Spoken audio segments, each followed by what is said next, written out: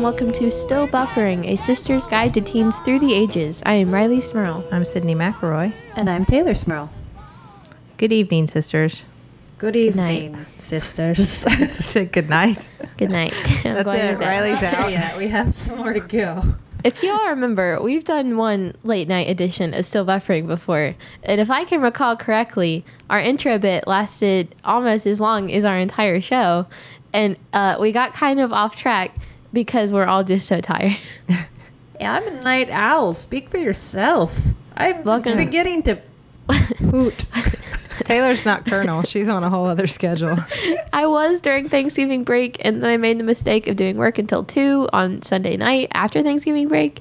And today is Monday, and it is 11 o'clock.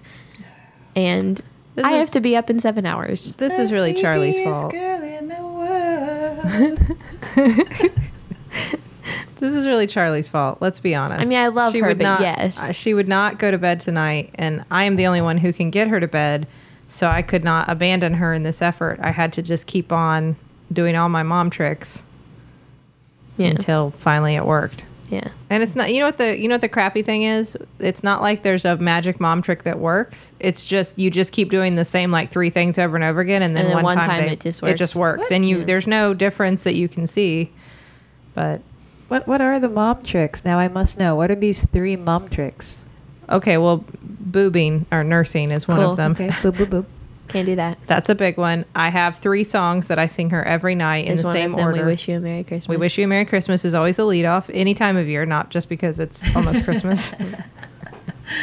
That's another big one. And then sometimes I will tell her stories about herself, and she really likes that. Yeah. Okay.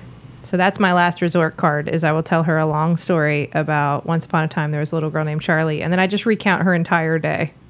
Cool. She's like, oh my God, this is so interesting. This is like a fantasy world I want to live in. She loves it. Wow. The only thing is if she's too awake, that backfires because she'll want to fill in the gaps for me. Mm-hmm. All right. Good to know. Yeah. So there's my tricks. So I've been suffering from a bout of insomnia lately. I don't have access to the first one, of course, but I will try those second ones. I'll sing myself a Christmas song and tell the story of me. There once upon a time was a little girl named Taylor. She woke up this morning. She had coffee. Also, if all else fails, YouTube videos of people opening toys. Where you just kind of zone out and listen to the package crinkling. Yeah. You get like an ASMR effect there. That works. I hate that though. I can see that working. Some people really dig it. But I guess it is good that it's later in the evening because we were going to talk about something a little more serious this week. We all know that late at night we just want to talk about emotional, deep things. Yeah. No, that's not sarcastic. That's just true. Like the later it gets at night, the more I just want to talk about deep things, emotional things. That's true. And when you're a grown up and you can drink grown up juice, then you want to do that even more late at night. Yep. Well, I can't do that. No, I'm just going Don't off. do that. Stay in school. Sleepy juice. Sleepy juice. Sleepy juice. No, you could not possibly be sleepy or sleepiest girl. You are not allowed any adult beverages until you cease to be sleepy. But we thought it was about time that we talked about something that I unfortunately plagued and continues to plague all of us and is definitely a universal teen experience beyond the 3 of us, and unfortunately will probably always be part of the teenage experience, and that's being bullied And the adult experience. And the adult experience. It's probably real. That's very true. Bullying doesn't necessarily stop. It changes form, but yes. It's not as obvious. It's more subtle. And you have to deal with it a lot more professionally. Like you can't just it's funny because now I'm at a point in my life where if I could go back and face the people who bullied me, knowing what I know now and having the confidence and the courage I do now, they would start the crap they started before, and I'd just I wouldn't flatten them physically, but verbally.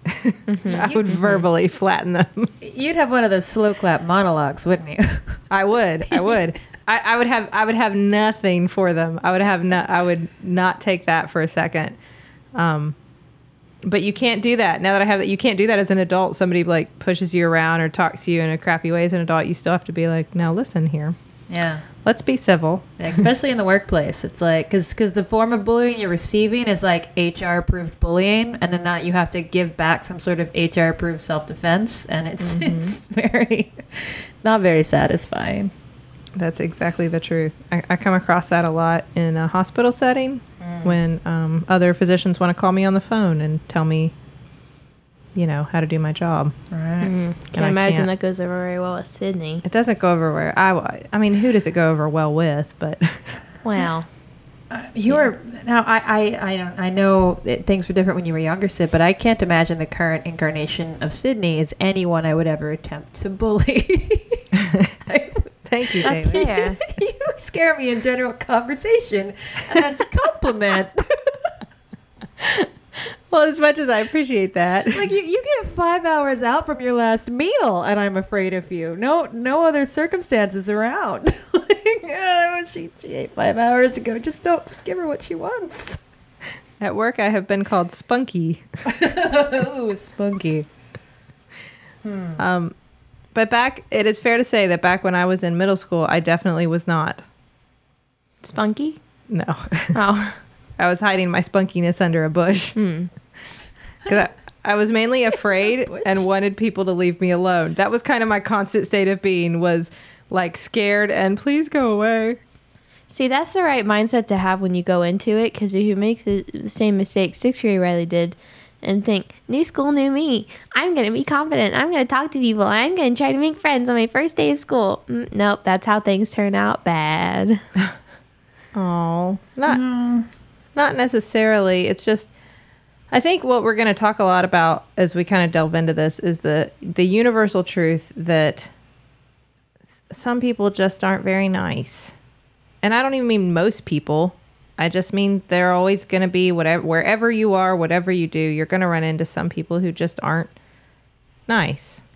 And maybe they have reasons for it that are very valid, that if we could delve into their lives and their histories and what got them to this moment in time, we would understand and sympathize, maybe even empathize with that.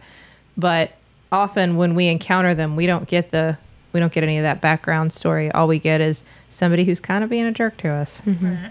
Well, that's, and Riley, your new year, new me thing, it can work. The thing is that people don't change, but the way you react to people can. So you can always decide to just react differently to people that aren't worthy of your time, your emotions, your attention.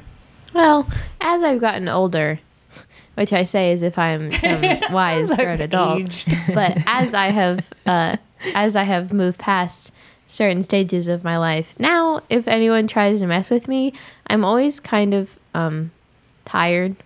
And I'm just like, listen, I don't have time to deal with this right now. I don't have the energy to deal with this right now. Go ahead. If you want to keep talking bad about me, that's fine. Just know I don't have the energy to deal with you anymore. Is that cool? We're Ain't cool. nobody got All time right. for this. All right. That's kind of my attitude I have towards people now. Taylor, Riley's using her sleepiness as self-defense now. Yeah. I think that's pretty good, though. I mean, Yeah. Do you have mono? She has defensive mono. Her body manifested it. Riley has mono. It is very effective. I have all-time sleepiness. Okay. 24/7 sleepiness. Even when I'm sleeping, I'm sleepy. Like a Red Bull or a yerba mate or something. I drink 3 cups of coffee every morning. When this is over, we're going to have to talk about getting you to your doctor, but I don't know. Teenagers are also always sleepy.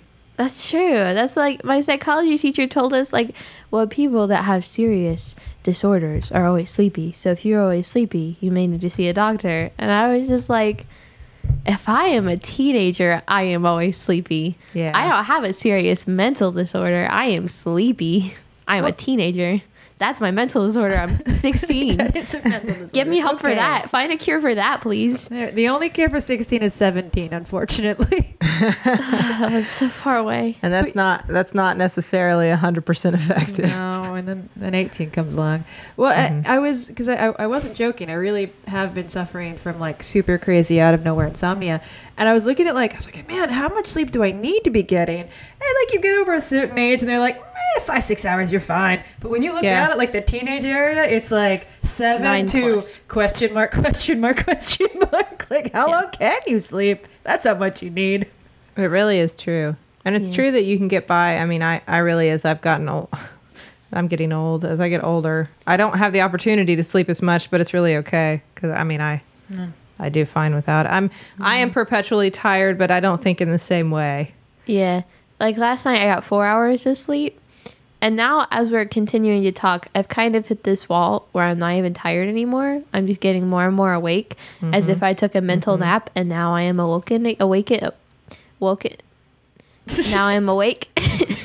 I have been awakened.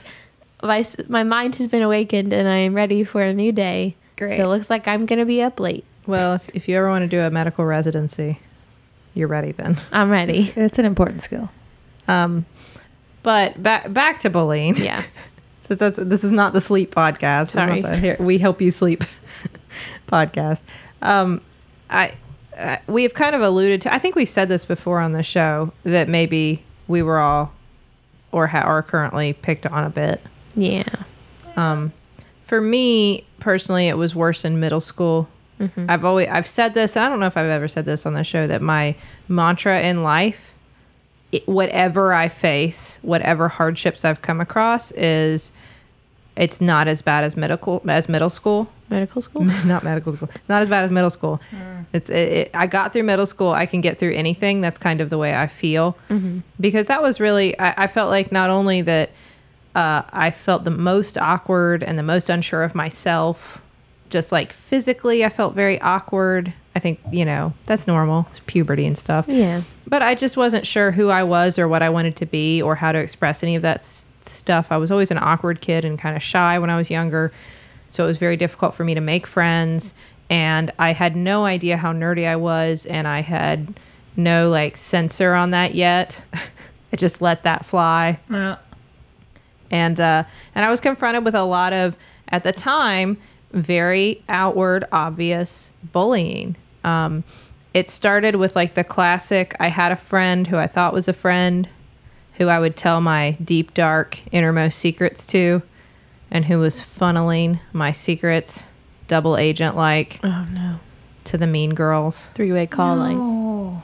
Not even three-way calling, just telling them everything I said, everything, Sydney thinks she's depressed because of this, and Sydney Sydney says she doesn't eat, but I think she does, and things like that. And I know it was bad. Cool. And so then there was a club, the We Hate Sydney Club.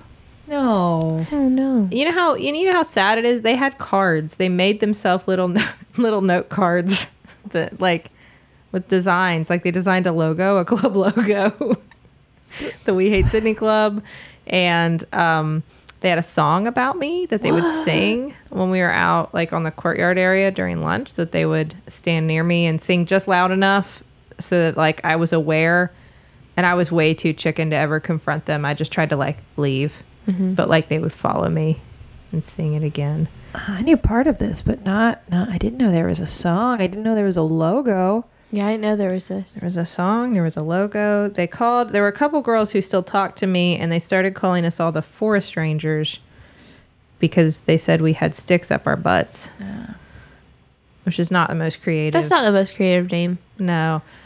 And I'd say Popsicle is a more creative title. Sorry. maybe if you ever get a time machine, you could go back and tell them. Because it took me a long time to figure out Forest Rangers. I heard them say oh, there's Sydney the Forest Ranger. Why and does it's that mean you have a stick up your butt? I don't think forest rangers are in the habit of putting sticks up their butts. No, I don't think so that either. means you have a stick up your butt. I thought it was Forest I thought it rangers of was the world, let because, me know. I was getting really into my science teacher was an environmentalist, and I got really into the environment at the time, and so I thought it was a reference to that, like, oh, because I love trees so much. Sydney. No, but the important end to this story is that I got through it. It was very hard. I will say that I dealt with a lot of it by being sick, as in just not going to school, telling mom I was sick. And I think mom was on to me, but also allowed some of it. And then finally mom losing it and going to the assistant principal and saying, if you can't at least protect my kid, like they don't have to be friends with her, but if they sing songs to her or come talk to her anymore, I don't know what I can do, but I'm going to put a stop to it. Yeah. And I think that's what finally did, because the kids we've all had a mom talk like that, right? Like mom just going in and going ballistic on somebody. It worked because they called all the kids in and threatened them that if they didn't stop, they couldn't be in honor society. Yeah. Yeah. Same thing. So they were all inducted in honor society at the end of the year. Cool. I was sitting here trying to think if I had anything as bad. All in middle school. I think this was freshman year, actually. I had a catchphrase that people used that had my name in it at a school I didn't even go to. People use the phrase pulling a Riley at a school I didn't even go to. What was pulling a Riley? Well, let's see. Many things. Let's see. One, being a dork. That's what the wording, being a dork. Or two, being very dramatic about something and having someone hurt your feelings so bad that you don't come to school for a while. So, you were pulling a Sydney is what you were doing. Yeah. They renamed it for you. I don't understand why it took them so long, though, because, like, this took place in middle school, but freshman year of high school, when I don't even go to school with these people, I get a text from someone that I'm not even friends with who goes to a different school where all those people go and says, hey, I don't know if you know this or not, but people at my school use the phrase pulling a Riley. All right, cool. Guess that means I'm just very popular. Yeah, you needed to reclaim that phrase. Like, it's a branding on that, you know? Like, someone come up with a good you mean way they to did use that the phrase pulling a Riley. They did that awesome skateboard trick that I'm so good at? Is that what you mean? Yeah, because I'm a good skateboarder, Sydney. That's what I do. Hey, I don't know. You mean being better at rapping than Lynn? Okay. Yeah. There we go. I just recorded an awesome podcast. I must have pulled a Riley. Bam. Hey, I just stayed up until 3 a.m. watching Friends on Netflix. I just pulled a Riley. That's pulling a Riley. I got a new scented candle. I just pulled a Riley. This is all true. These are all good things. These are all good things. These are all true. But yeah, I had a silent club formed against me. Like a club without name cards, but like an unofficial club, if you will, where a girl that, again, I was first best friends with, first day of middle school, new me, private school, the worst for me. You, I'm assuming? Yeah. Was private school bad for you all too? I was so young when I was in private school. That was like kindergarten for me. Yeah. You know, I don't remember anything being. There was a lovely nun that like played the guitar and gave us the tasty mouthwash in the morning. I didn't get mad about that. Taylor apparently went to private school with the Sound of Music. No, they're really. I don't want to call her out on the podcast, but there was a very sweet lady nun who played the guitar, and there was another one that made very delicious blueberry bramble cookies that turned out to not be homemade by the nun, but bought from Subway sandwiches, but they were still delicious. I didn't learn that until I was growing up. Taylor was like, I don't know, it was really weird. Everybody was in these little cute matching outfits, and this nun sat down and was like, listen, doe, a deer. It was lovely. I hold on, that was a movie. Blocked it all and replaced it with films. But I only had private school, unfortunately, during middle school, so I didn't get cookies or guitar playing nuns. Instead, I got a girl who pretended to be my best friend for a short while. Actually, a group of 3 girls. Imagine the cast of Mean Girls, if you will. A group of 3 girls with a set leader who pretended to be my best friends. And then one day they decided no one in the entire grade is allowed to talk to Riley, which when you go to private school, that means everyone you're in class with every single day, which is like 18 other kids. That's your entire grade. So like we were in Spanish class one day and I asked my Spanish partner who I was supposed to work with, some sort of question, and they were supposed to answer. In Spanish? Yeah. And their answer was, I'm not allowed to talk to you. She told me I wasn't allowed to talk to you. And I was like, what are you talking about? We have to do this for a grade. Come on. They were like, he's like, I'm sorry, I'm not allowed to talk to you. And she was like sitting there glaring at us. I was like, Did she say it in Spanish though? That's No. the important part. Like, she's going to fail the class. Yeah. I also almost had that happen because I was so afraid of them. I let them copy my homework. So then when we all had the same answers, because the girls who copied my homework had been going to school there longer, the teacher assumed I had copied off of them. So mom got called in for me cheating. And of course, knowing who I am, mom said, no, this is not right. And then I remember leaving school that day and mom going, those stupid teachers think you're cheating. Who do they think you are? You don't need to cheat for anything. That was always something we could count on, is that mom never you can only do so much, I think, as a parent. I don't know. I haven't been in this situation yet. Charlie's not in school. I'm assuming there are limits to what you can do as a parent to protect your kid while they're in school. There's a certain amount of time that like you just have to hope they're okay. Yeah. But anything mom could have been doing, She was doing. she was doing. Yeah. She was there. Yeah. Taylor, did you have we've kind of shared our bullying tales. Yeah.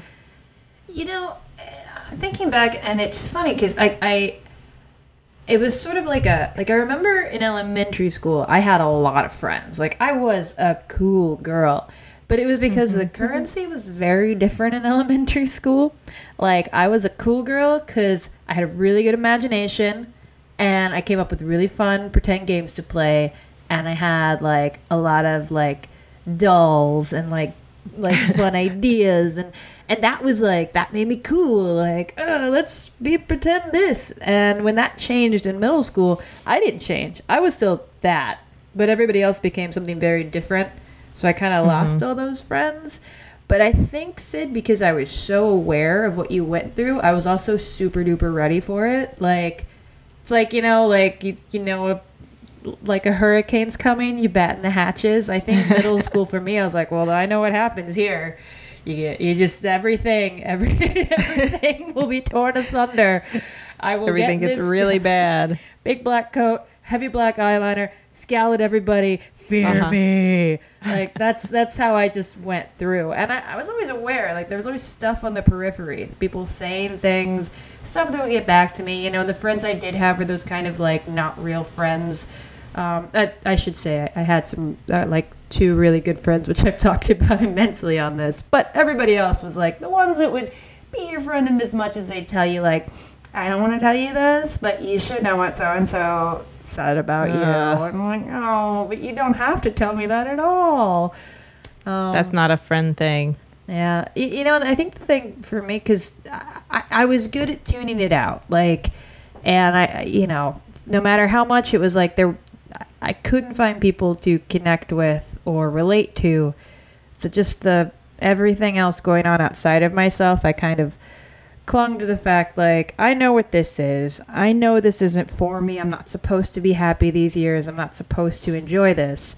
And I was kind of just like clinging to that time when I got through it all and got to like college and it'd be better. And I really think that the thing that kind of broke me was getting to college, getting to art school in New York City, and people were still really mean. People, cool artistic cartoonists, still talked crap about me and like giggled behind my back and said things, and that was really, I think, when it started to kind of, or when it really came home for me, was like, I just don't know, like, maybe it doesn't get better. That was also talked about it like when I had my eating disorder, and I think the worst case of bullying was actually a roommate I was living with at the time, and she would live journal about me and like post these public things about my continual decay and like talk very loudly in her room on the phone to some friend about how she was excited for when my teeth would start falling out, and it was just the most morbid thing. And Are you serious? yeah, and it's like, you know, it was kind of one of those things where when you're that messed up, you're thinking she's just jealous of me. Also, wow, like a lot of very conflicting thoughts. But you know, I think for as much as I could cite, like, well, this person said this about me in middle school, like, I was so good for so many years of being like, whatever, I'm going to be better than you. I'll show you someday. Someday I'm going to be great. Someday I'm going to have all the friends. I'm going to find my place. I'm going to find where I belong. And it was like, well, I'm here. Nothing got better. I give in. But things did get better. Yes, eventually. I would like to say I'm a late bloomer. Well, the things that you talked about that made you more popular when you were in elementary school are things that make people more popular as adults. Yeah. Well, that's the thing. I mean, when I think back, I was always on a straight line. Like, the stuff that I was trying to foster in myself, I never sacrificed. And I'm kind of glad that I had that forefront knowledge. Like, it's not supposed to be good. Don't try to make it work. It's not gonna. Like, I'm glad that I'm glad that I could blaze that trail for you. Well, no, I mean, like, you know, it just, I never cared about, like, people would start rumors about me in high school, and I'd be like, you know, I remember there's this big rumor for a while when I was, like, photography assistant in the darkroom that I was a lesbian, and, like, it got back to me, and I was like, maybe. That could totally be true. I don't know myself. I'm a little confused. Like, that's not a bad thing. Why is that a rumor? It's a rumor for me, too. Wait, really? Are you sure? Thanks. You're onto something. I've been trying to figure that out. It's not just me that's thinking it, all right? But yeah, so I don't know. Like, I guess that's it can get to you at all ages, you know. And then I don't know. Like, I hate to say it can catch up to you, but it does.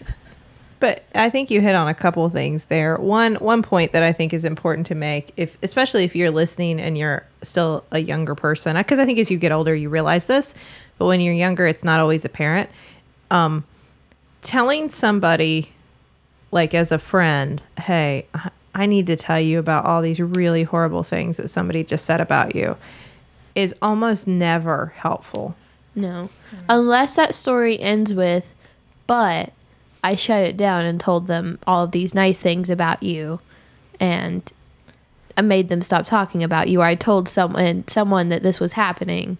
Sure. Something to make you feel safer, or to protect you in some way. Like, I think, you know, you're trying to go out with this person, but they're saying mean things about you behind your back or something like that. Yeah. But if it is just, you know, I know this person doesn't like me. I know that they probably say mean things about me.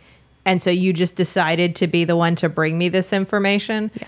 That's not helpful. And it's kind of a form of bullying in itself, because it's a way that what you're doing with that is saying, I'm not the one who hates you, but other people do. So feel insecure about it and feel bad. And here's a way of you knowing these maybe really awful, untrue things that people are saying about you, and you have no control over it because it's already been said, it's already happened, but I'm going to deliver you this information anyway. Yeah. And I heard So you them can just feel saying bad. it, and I'm supposed to be your friend, but I didn't say anything to stop them. Obviously. And I obviously made them feel like it was okay to tell me this stuff. So then you're wondering, what did my friend say?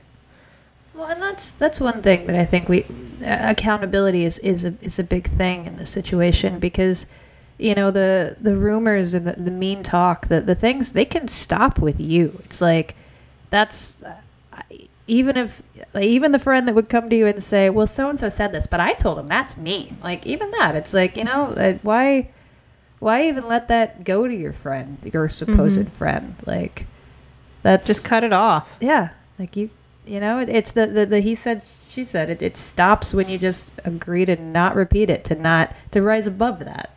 What was Mom's old saying that she said about that? I remembered this, just we were leading up to this. Any dog that will bring a bone will take a bone away. And I think that's very smart. It took me a while to parse that, but I understand it now. Well, and it's I don't true. really get it still. Well, the thing is, you know, I don't know, is it like Schadenfreude? Is it something people want to see other people suffer? It's a weird psychological thing that's probably a a lesser of our abilities, but I think that there has to be some sort of biological level that this happens when you're younger and still kind of in cognitive development, like in process. If someone else is lower than you on the food chain, if somebody else is going to be, I don't know, cut off at the knees before you, sometimes you're willing to accept that and make sure that perception remains. I have to imagine that's part of it, because you get to that point where there are people who are going to give other people a hard time. They need that. They need that for who knows what reason, why they got to this point in their life, that the only thing that makes them feel good is when other people feel bad. But I think then you have the circle of people around them who are just doing everything they can to not be in that line of fire. right. Because a bully's going to bully people. They're going to find somebody to pick on. And you know that if they run out of other people, they might turn on you. So you're just going to keep throwing other people in front of you. So like bully enablers. Yeah. There are always bully enablers. Mm-hmm. They're always, you know them. I remember them. For me, I say girls I went to school with because I remember it being a group of girls that I knew and was friends with and wasn't, and then was very much on the periphery. And there were ones who weren't mean and who I could have conversations with. And I don't think they were mean people. I just think they were willing to let it happen because at least it's not me. Mm-hmm. And that doesn't excuse it. I'm not saying, so they were all stellar. I'm just saying, I think they were bully enablers. It was like, yeah, we'll feed into it. We won't necessarily contribute, but we'll listen and nod and be quiet because then it's not me. Yeah. And I keep going back to the movie Mean Girls, but if you... And you laugh, but think about it. Like there's the main mean girl, and then her two friends are kind of what you just described. They don't really do anything mean. They just go along with her because she's the louder one and the pushier one and the more popular one. So they do as she says, and they're mean to people. And it's like that's what I experienced. It was one person who was loud and pushy and had her opinions and wanted everyone to do what she said. And everyone else was afraid of her because she was confident in what she was doing and she was the popular one. So they did what she did, but they didn't necessarily do anything mean themselves. They just followed the leader. Well, and I mean, it's a basic human desire. We all want to be, we all want to get ahead. We all want to be recognized. We all want to be like, we want to sort of move up whatever ladder we're on. But I think that, in the terms of this, and definitely Mean Girls is a good thing, because even the main character turns around and does some really crappy stuff back to the supposed mean girl, like. Yeah, right. But I think the modus operandi, it's you have to think about it this way. It's like, if I want to rise up, I can make myself better, or I can just shove people down around me, and then by proxy, I am better. And unfortunately, that's two very different kinds of psychology that you run into in the world.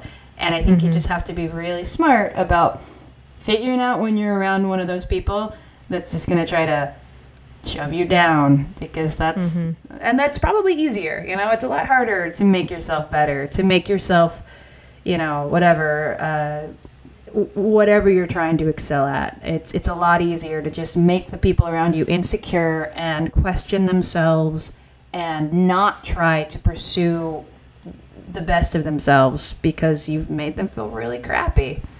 Right. You've got to feel bad for people that have that big of a hole right through the center of them, that's how they have so little faith in themselves that's how they have to get ahead. Yeah. That's the truth. And that you hit on the other really important thing you said, and that plays into that, is you can't control what other people are going to do or say. You just can't. And so all you are in charge of is how you react to it and how you decide to let it affect you and what kind of person you are on the other side of it. And so I think as I've gotten older, I've gotten a lot better at that end of it, and I've gotten more confident. That's another big part of it, is just owning yourself and knowing what you're good at and knowing what you're bad at, knowing your flaws too. I think that's a big part of it too. Like I know my faults and I know my strengths. I'm very aware of all of them. And so it's hard for anybody to make me feel bad about them. Mm-hmm. It's like, oh, I know that about, like, I'm very clumsy and I'm disorganized and sometimes I have a very short fuse. And if you make fun of me or try to give me a hard time about any of those things, I acknowledge them. I own them. They are parts of me. I'm working on them. Did you have anything else to offer? Right. Yeah, and once you can own all those things about yourself, it's a lot easier. Yeah. Well, that's very true. I mean, I've always had a self-deprecating sense of humor. And I think when I was younger, it was a defense mechanism. It was very much like, look, I'm going to say the really crappy thing about me before you get the chance to. And that's how this is going to be. But and that's the classic, right? That's what, I mean, isn't that part of why we do podcasts? Right. Just going to put it all out there. I told you about my toe hair. You think it bothers me? Nah. Nope. There it is. I've already told you that I was called Forest Ranger. You got nothing to throw at me now. I already threw it at myself. But it is an eventual, like, it is a superpower to be able to laugh at yourself, because it really just completely disarms the enemy. Like, I think, and I kind of developed that, like, being able to laugh at myself, know what my faults are, know what my weaknesses are, and when people say things about them, I don't really feel anything. But I think it gets, everyone has kind of like a line. Like, if you cross that line and it's not just like, yeah, I know that about me and this is true. Mm-hmm. When it starts getting personal or something really, really bad, like, that's when it's hard to, like, say, I'm too tired for this, or what you're saying doesn't bother me. I think that's fair to say, Riley. And I think more importantly, yes, we all have that line, even as adults, but the stuff that Taylor and I are talking about, it has been many years hard won and still in progress. There's no way you would be expected to get to that point where you can just brush everything off. Yeah. And not let any of it affect you at your age, because you're still living it every day. It's so much easier to look back on now and laugh about the We Hate Sydney Club, because that's also a really terrible name. Nothing more original than that. Yeah. I'm still wondering what the logo looked like. I'm sorry. Or the song later. I don't remember it all. I can't sing the song. I can't go there. But at the time, I mean, it was devastating. At the time, I couldn't rise above. I couldn't get my headspace out of it. I even knew at the time how dumb it was. I knew it was dumb. And it was my whole world. I mean, it made me want to stop going to school. It made me stop caring about grades, which was, I mean, I cared about more than almost anything at the time. It made me want to make myself physically disappear. And that's still very real, even though I can look back now and kind of laugh at how silly it was. I mean, it was a big deal at the time. So yeah, it's different for me when, like, someone says something about me and I'm like, well, okay, whatever. Like you said, words hurt. But when you're talking about me to someone else and I hear about it, or I see something and it's about me, like, okay, that's fine. It's whatever. But when you say something and something has happened, and this is going to get very, very serious, very fast.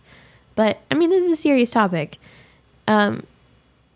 When someone, like, throughout middle school, when I would miss school a lot, I would confide in my friends that it was hard for me to want to continue. You said physically disappear. Mm-hmm. Like, I would say I want to disappear. I want to not be here.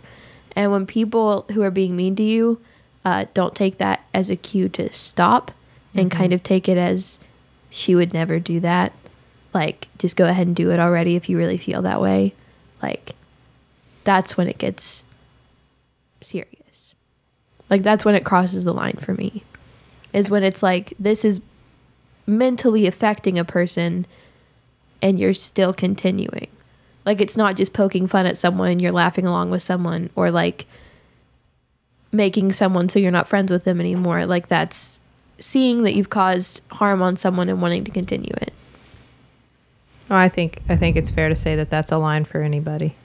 Yeah. I don't think that makes you weak for Well, feeling no, that way. I didn't mean think that, but I think that is a difference of saying this person has had tough stuff go on in their life.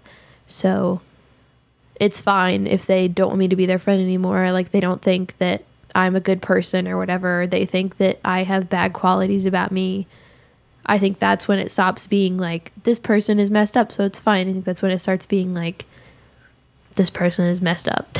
What is it with that? You bring that up, and that is something that I've heard now. I've seen, like, mainly in cyberbullying, internet forums and texting and stuff, not so much in person, but people using the expression like, go kill yourself, to respond to somebody. And that, to me, is, I think, well, I mean, it's horrifying. And I'm not saying that back in my day, bullying was never that bad. I mean, it was bad. Mm-hmm. Just like the talking about something as serious as taking your own life in those kinds of terms. I don't remember that kind of language being tossed around like that. Yeah. And I see that now. It's like an extension of, like, on Twitter, delete your account or go kill yourself, as if that's the same thing. As if, like, well, I'll just toss that out in the same breath. Like, it's all the same. Yeah. I don't really understand that because, like, recently we had someone who goes to a high school in our area take their own life. And it's like a 17-year-old boy, like someone our age, going through the same stuff that we were going through and going to school like 20 minutes away from here. And I don't understand how someone can see that happen and still joke about that or say that and think that someone couldn't really do it. Mm-hmm. Like, I mean, I could never imagine a situation where I would be able to say that to someone. Well, because, I mean, you could say that to someone and that could be it for them. Like, that's the last thing that crosses the line for them. Mm-hmm. You know? And I don't know. I don't get that. I don't know where that started. I don't know why it is so commonly acceptable now. I don't know why people are able to brush it off. I mean, I am not able to brush that off, me personally, and I would never be able to say that to someone. So I don't understand how it could come from either way or how it could start like that. Yeah. You know what? And I don't know. I hate to put on the tin hat and fear technology, but it's a bit by Louis C.K. where he's talking about why he doesn't let his kids have phones. But I think it's kind of a smart thing that he says, and this is super duper paraphrasing, but he's talking about how, you know, I mean, I guess in our generation said, if you were going to be mean to somebody, you were going to be mean to their face. Right. You were going to say the mean thing, or at least, like, you know, you experience where they could hear it, or you were going to send it secondhand from somebody else. But the response that you were going to cause, the pain you were going to cause, you were going to see. Mm-hmm. But there's this really kind of messed up thing that happens when you can just send these really mean texts or whatever, now that we have the internet as a medium, and you never have to see the response. And you know that there's a lesson that you learn when you see the pain you cause. I mean, it's like when you're a little kid and you hit another little kid and then that kid cries. You go, oh, that's bad. I don't like crying. That made him cry. That's a bad thing I did. It makes cry. Like, you learn that. Yeah. That's how we learn as humans. But as we get into more nuanced adult emotions, maybe there's a disconnect that happens, that we can say these so much worse, so much more painful, hurtful things to people because there is a price that is paid, but you don't see it. You don't see the cost of your words. You don't see it on somebody's face, and it's separated from yourself. It really is true. I have to imagine that that's part of it. That you know, one, if you're texting, you know, or using social media in some way to be cruel to somebody, the anonymity of it, the immediate, like, you drop whatever bomb you want to drop on somebody and then you're out, you're gone, you don't see anything that happens.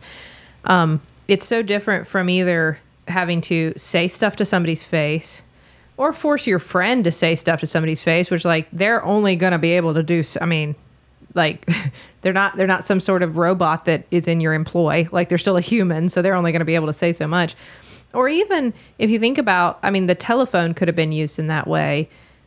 But in the time before cell phones, if you wanted to bully somebody, if you wanted to say really horrible stuff to somebody over the phone, you were going to have to call their house And maybe be like, hi, Mrs. Smurl. Yeah, it's whoever. Is Sydney home? Okay, thanks. Wait. Hey, this is Sydney. Hey, I think you're a jerk. And I mean, like, can you imagine that? Like, that wouldn't have happened. Like, there was this parental buffer where you can only do so much damage when you have to go through the mom or dad to get there. Yeah. You know, I mean, we've removed that. There's no parental buffer. You kids are like, you know, the Peanuts kids now. Yeah. I'm sure you No, have that's fair. parents, but they're just wah in the background. And Yeah. you don't have to say anything to anybody's face ever. You don't even have notes. You know, back in our day, we had notes. So you even had handwriting, like the personalization of handwriting, like writing somebody, you know, Yeah. that they were stupid and that they thought you were a forced stranger in a note was still more intense than just a Yeah. digital message that could be sent yeah. by anybody. Do they even send emojis? No. That's when you know texts are serious, and when someone's really mad is when they don't use emojis. Really? Yeah.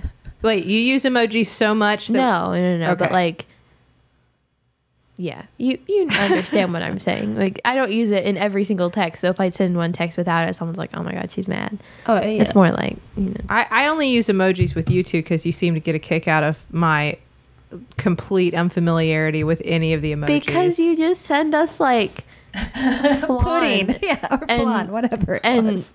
I thought that flan, shrimp, fried shrimp. I thought that flan was the Giga pudding. It looked like Giga pudding to me.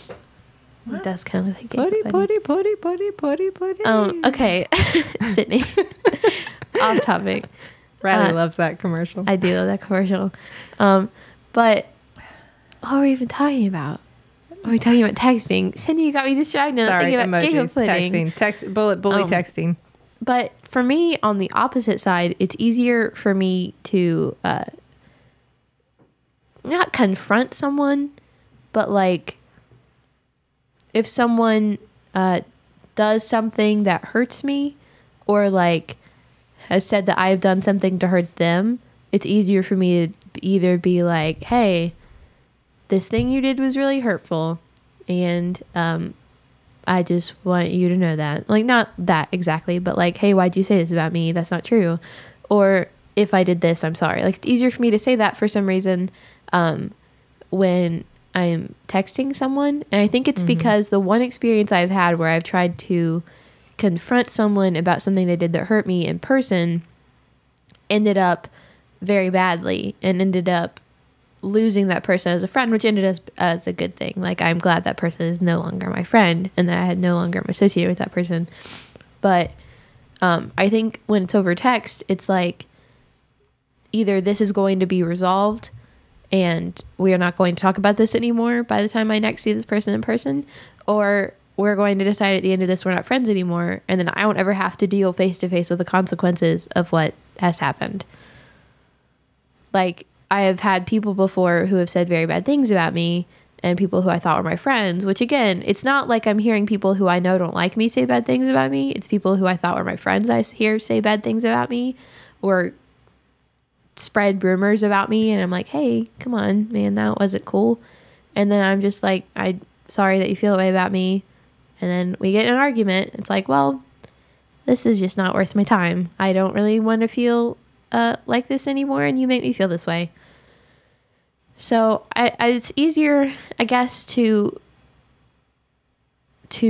get rid of things faster. And I think my generation has a hard time confronting things head on and dealing with confrontation on a face-to-face level. And I think that that's just probably makes true. it so you don't have to deal with confrontation on a face-to-face level, whether you're done with the argument and you decide to be friends again so you can move on, or you decide you're not going to have anything to do with each other, so you just don't have anything to do with that person. And you're missing all of the other things that humans as social animals have evolved over time, all of the other ways that we communicate that aren't just the words we say, the way we say them, the exact things.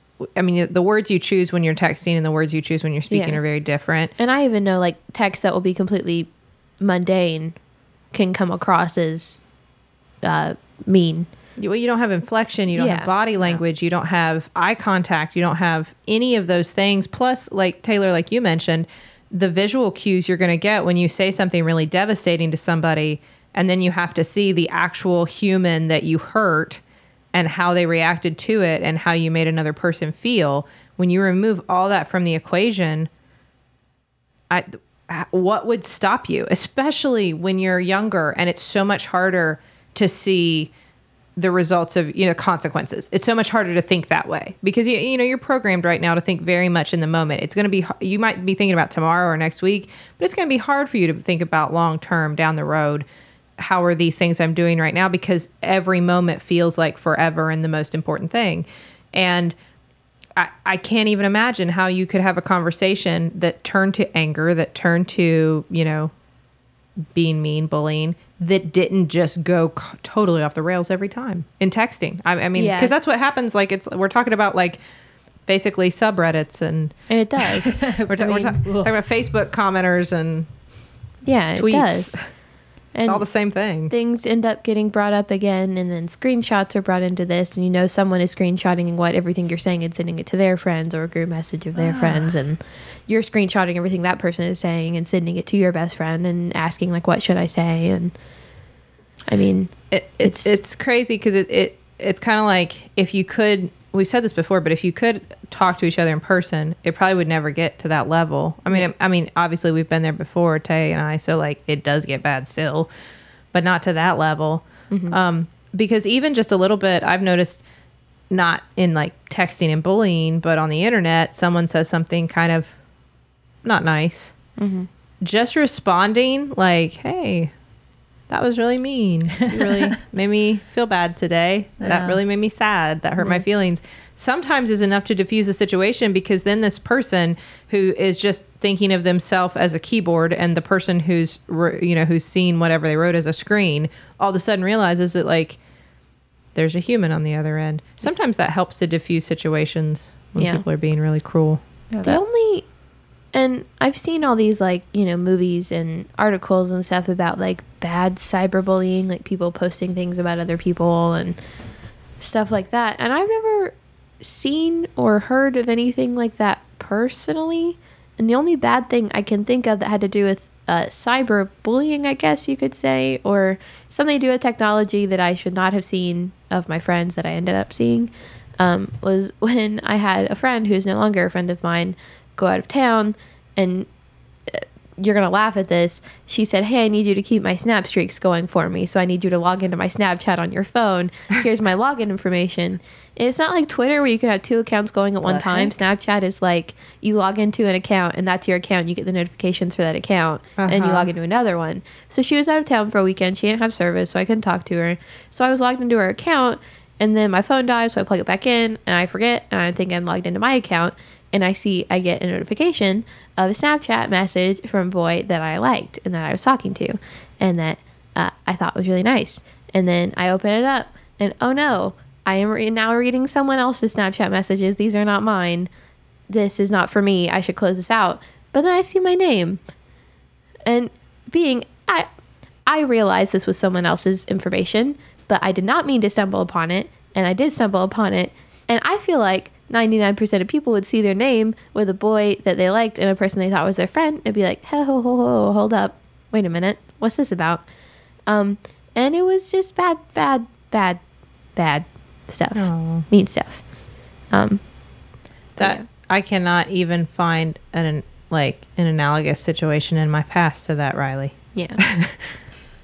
Just because of all the technology that was involved in this. And then it's like, of course, you think about it and it's like, I realize the way this looks. This looks like I was looking through someone else's messages with a boy that I liked to see if they'd said anything about me. So I can't really tell anyone and tell her like, hey, this hurt my feelings, because then she's just going to say, why were you looking through my messages? It's like, I promise. Why did she have you do snapping chat? Why did she do that? And all these were right here. Why? Yeah. So. Yeah. Yeah. But then you learn, and I think this is something I've gotten better at, is learning what kind of people are not good for you, even if like they're the popular people or the people who all of your friends are friends with and who would be the cool ones to hang out with. If they're not good for you and they don't make you feel good, then just cut them out of your life. I watched a really nice video recently from my favorite YouTuber, Dodie. It was all about how to cut people out of your life that aren't good for you, and it was very good. And it's interesting. We've talked a lot about that, like everybody comes from their own backgrounds, and who knows why they have the baggage that they're clearly carrying, why they have the hold that they have. And sometimes as an adult, you make the decision to try to understand those people and to try to connect with them and find the good in them and, you know, work that through. But I do not believe that as a teenager, you are tasked with that. Yeah. I think that if somebody is dangerous for you, for your self-esteem, is damaging to you, that doesn't give you a license to be mean to them. But it does mean that it's okay for you to decide not to hang out with them. Yeah. That's totally okay. Sometimes that's the best option. I don't think that it's your job to try to like fix that. Yeah. Solve that. And I've said that to people before, which I think kind of confuses people because people my age and of my generation are not used to that. But I've said to people who I don't want in my life before, I don't think this relationship is good for me. I don't think this friendship is helping me in any way. I think it's more harmful to me than helpful. And I don't think we should be friends anymore. And I think that confuses people because people are so used to like confrontations being started and over within 30 minutes. Yeah. And like this is all over text. Like this is silly. This shouldn't have any real effects on our friendship and our relationship. But like no, like that still matters. Those are words you said. Yeah. So I don't know. I just That's a way to I think deal with it that helps. I don't think I could have done that in middle school, but you know. And I think one thing we wanted to mention too is that while we have all been to some extent or another victims of bullying, or maybe poor Riley in her case continue to be sometimes, but hang in there. You're getting there. Almost done. The bullies are still out there as you get older, but you're going to be more equipped to cope with them. You're already getting there, so it does get easier. But I feel like one thing that has been very hard for me recently is I feel very strongly that you should not make other people feel bad about themselves to make yourself feel better, that it doesn't get you anywhere in life, that it's not the way to be a healthy, happy, successful person, that it is not the path to, you know, to any kind of greatness in your human existence is by putting other people down. And in light of recent events, it's been really hard for me to find a way to make that case to my daughter. Not that I have to now, but as she gets older, how am I going to tell her that being a bully is a bad thing if sometimes being a bully makes you president? I don't know, but what I'll say is this: I still think being a bully is a bad thing. I still think that putting other people down to make yourself feel better or look better is a bad thing. And it is something that we need to be vigilant for those among us who are probably going to suffer from that a lot more now. Maybe that younger people who can't understand everything in a context yet are going to feel maybe more emboldened to, I don't know, act out on their own fears, on their own unhealthy biases and prejudices. But I mean, you know, that's, I don't know, and maybe it's just the way that we were raised, but I feel like being a crappy person should make you feel crappy, right? Like you want to be the kind of person that you can go to bed with at night, more or less. Like, and that's, it doesn't matter if, sometimes, you know what, being a jerk face and stomping all over people will get you to the top of the heap. That happens all the time. I wish it stopped happening in middle school, high school, college, adulthood. Never does. It'll continue happening. But you know what? I don't care, because at the end of the day, it's just me. And if I know I've looked out for the people I care about, I've ignored the stuff that's directed at me, I've risen above, I feel better. And I mean, you know, to everybody out there, there's probably going to be a lot of unfortunate opportunities for us all to step up to the plate. But you know, it's not about where you're trying to get to. It's about doing what's right and having to come to terms with yourself at the end of the day. Exactly. Yeah. Yeah. No, you're absolutely right. The ends don't justify the means in that case. So I think that's a really important thing that you're saying, Taylor, that we didn't talk a lot about was being to not be a bystander. If somebody, especially if you're still a teenager, if you're still in school, yes, obviously if you're an adult too, but if you see somebody who is getting picked on or pushed around for any reason, but certainly I think something to be especially aware of is for their sexual orientation, for their religion, for their gender, for the color of their skin, for anything about them. Now is the time to be an ally. And I don't mean go like punch the bully out. Please don't do that. That's not what I'm saying. But like to go stand with the person and maybe strike up a conversation and try to diffuse a situation by being a friend to that person, ignoring the bully, walking away with that person. There are all kinds of guides online for how to be an ally as an adult, for how to help diffuse situations when you see that kind of discrimination happening as an adult. But we don't provide those for kids necessarily. We just tell you don't let bullying happen, but we don't tell you what to do because we don't want you to get punched out either. Yeah. Obviously, go get a teacher, an administrator, a parent, an adult. Go get somebody to diffuse a dangerous situation. Don't put yourself in a violent situation. But sometimes it's as easy as sitting with that kid at lunch. Sometimes it's that simple. Walking with that kid in the hallway. Bullies are cowards at heart, and they will not pick a fight that they can't win. And if there are two of you and one of them, that may be enough to stop a situation before it starts. Yeah, I think that's the thing. I think that these people that feel the need to put other people down, to lift themselves up, often they are afraid, and they are picking what they think are weak targets. And I think that they're not expecting to get anything back at them. I think it's a rare person that's trying to take on bigger prey. So, I think, I still believe, it's funny because I love this quote. It's about, I believe that there's goodness in all people. The quote's by Anne Frank, which is, oops. But, yeah, she says, I still believe that people are good at heart. That's what it even is. After all. And that's she went through. There's some irony there, but I do believe that's true. And I think sometimes you've just got to be that first clap in the slow clap. You've got to be that first person that stands up and goes, yeah, or you've got to be the person making the monologue, whatever. Yeah. I think that there are more good people than bad, and it's when we all stand up together, we outnumber those jerk faces. So stand up. Yeah. Together. No matter how tired you are. No matter how tired you are. It's midnight, y'all. All right. Well, y'all. Thank you, sisters. Yeah. For joining me again. Thank you to everybody who listens to our show, who tweets at us at StillBuff, who's part of our Facebook group, Still Buffering on Facebook. There's a quick thing I wanted to mention. There is a project that is being headed up on the Facebook group. Hold on, I'm opening all of the information about it as we speak. It's the #Together project for Still Buffering fans.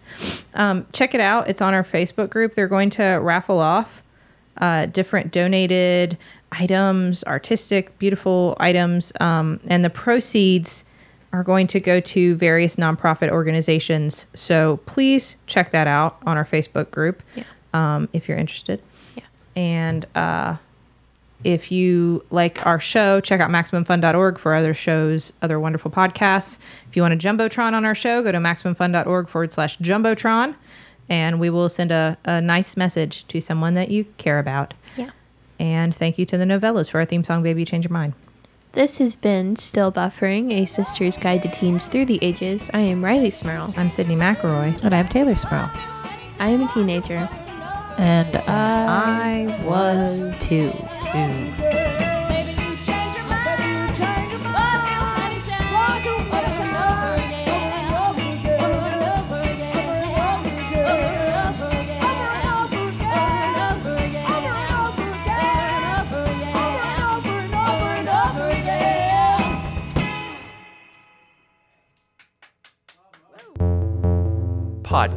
Podcasts.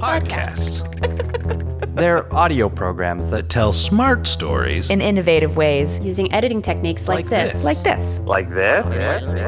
But let's face it, all that smart stuff can be exhausting. That's where Stop Podcasting Yourself comes in.